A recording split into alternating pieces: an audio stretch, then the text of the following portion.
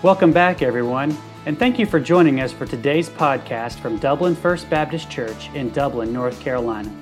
We hope you'll be encouraged today as you listen to our message. For more information, please visit our website at www.dublinfbc.org. That's www.dublinfbc.org. Now let's join the congregation of Dublin First Baptist as we listen to the preaching of God's Word. Having communion this morning, I'd like us to go to that passage where God has the Apostle Paul in the book of 1 Corinthians teach the church about the practice of communion and its purpose. And I'd like to briefly draw your attention this morning to what is taught here in God's Word regarding the Lord's Supper. You know, when we celebrate communion like we will here in just a moment, we certainly look back. You and I hope this morning in awestruck adoration, remembering God's great love for us in Jesus Christ, just as Jesus commanded us to do, and as is on the front of the communion table here, it says, "Do this in remembrance of me." So yes, it's a look back on Jesus and His dying on the cross in our place for our sins. But this ordinance that Jesus gave us, communion, is not just commemorative. It's not just a look back, but it's also a look forward. And of course, this aspect of communion, it's more on my mind since we have been going through the book of Revelation together on Sunday mornings. And I want you to consider really even the origins of the Lord's Supper. Think about that first communion service for those who were actually Christ's in that upper room.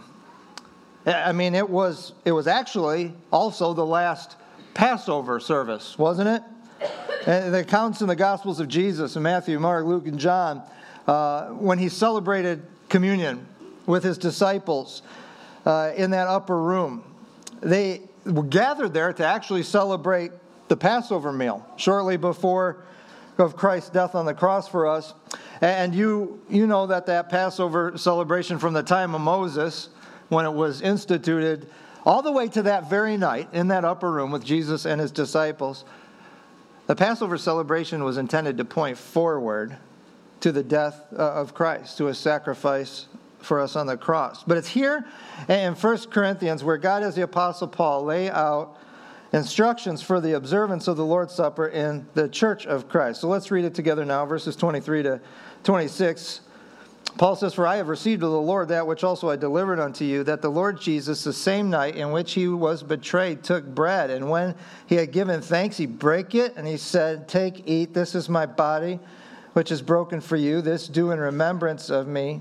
And after the same manner also he took the cup when he had supped, saying, This cup is the New Testament in my blood. This do ye as oft ye drink it in remembrance of me. For as often as you eat this bread and drink this cup, you do show the Lord's death till he comes."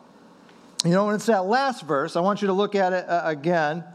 That reminds us of a couple things. For one, this is more than just some kind of ritual that we do here at Dublin. We do it about 4 times a year. So much more than that. It says, when you do this, you're proclaiming. That's what show means. Same word as preaching. It's like you're preaching the gospel by participating in the Lord's Supper. But it's that last verse there, verse 26, that reminds us that what we do in worshiping the Lord here through communion, it's not just commemorative, it's not just a look back, it's also a look forward. It says, "For as often as you eat this bread and drink this cup, you do show the Lord's death," what? "Till he comes."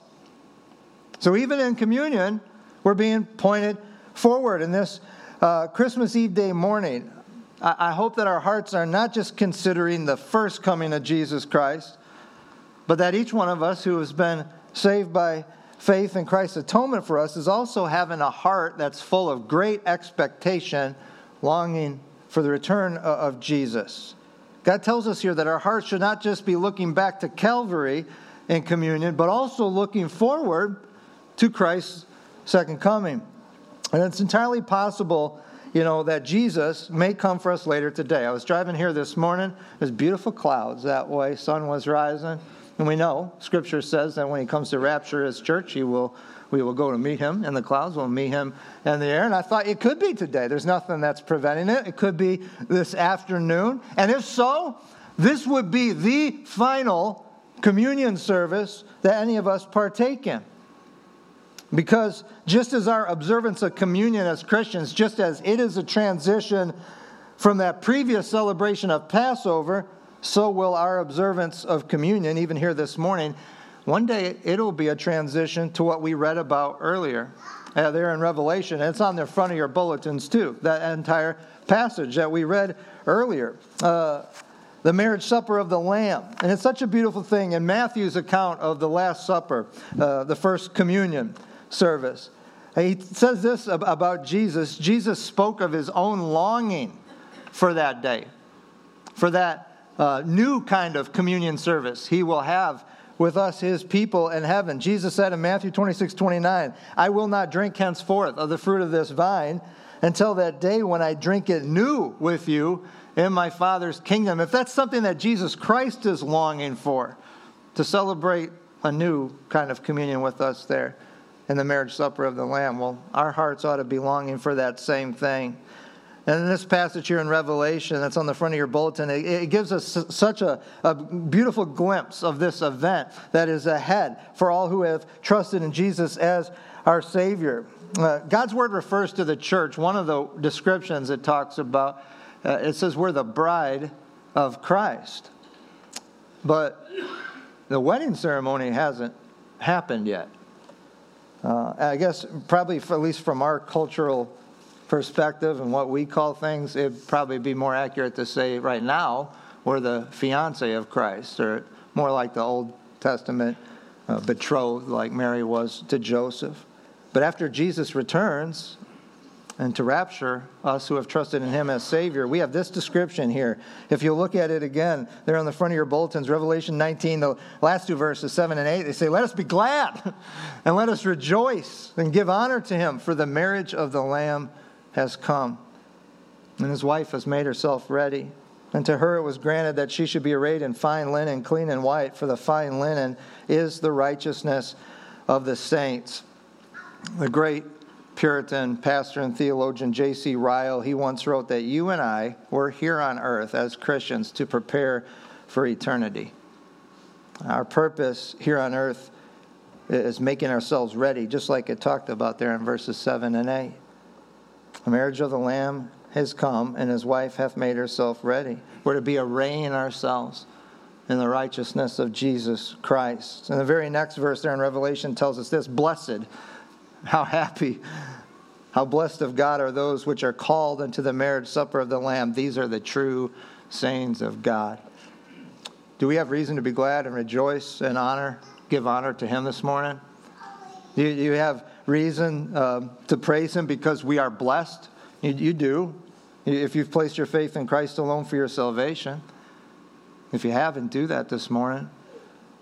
But if you have, we're guaranteed this wedding ceremony that will replace what we're about to do here in just a few moments. We're guaranteed this wedding ceremony. It's ahead for us, a ceremony that we look forward to, and that will finally replace our observance of the Lord's Supper after Jesus returns for us. So I encourage you, as we observe communion together as Christ redeemed this morning, in just a moment, prepare yourselves, ready yourselves. We're going to have a time to do that, to pause in just a moment. A song is going to be sung reminding us of Christ coming to save us, what we look back on in celebrating the Lord's Supper.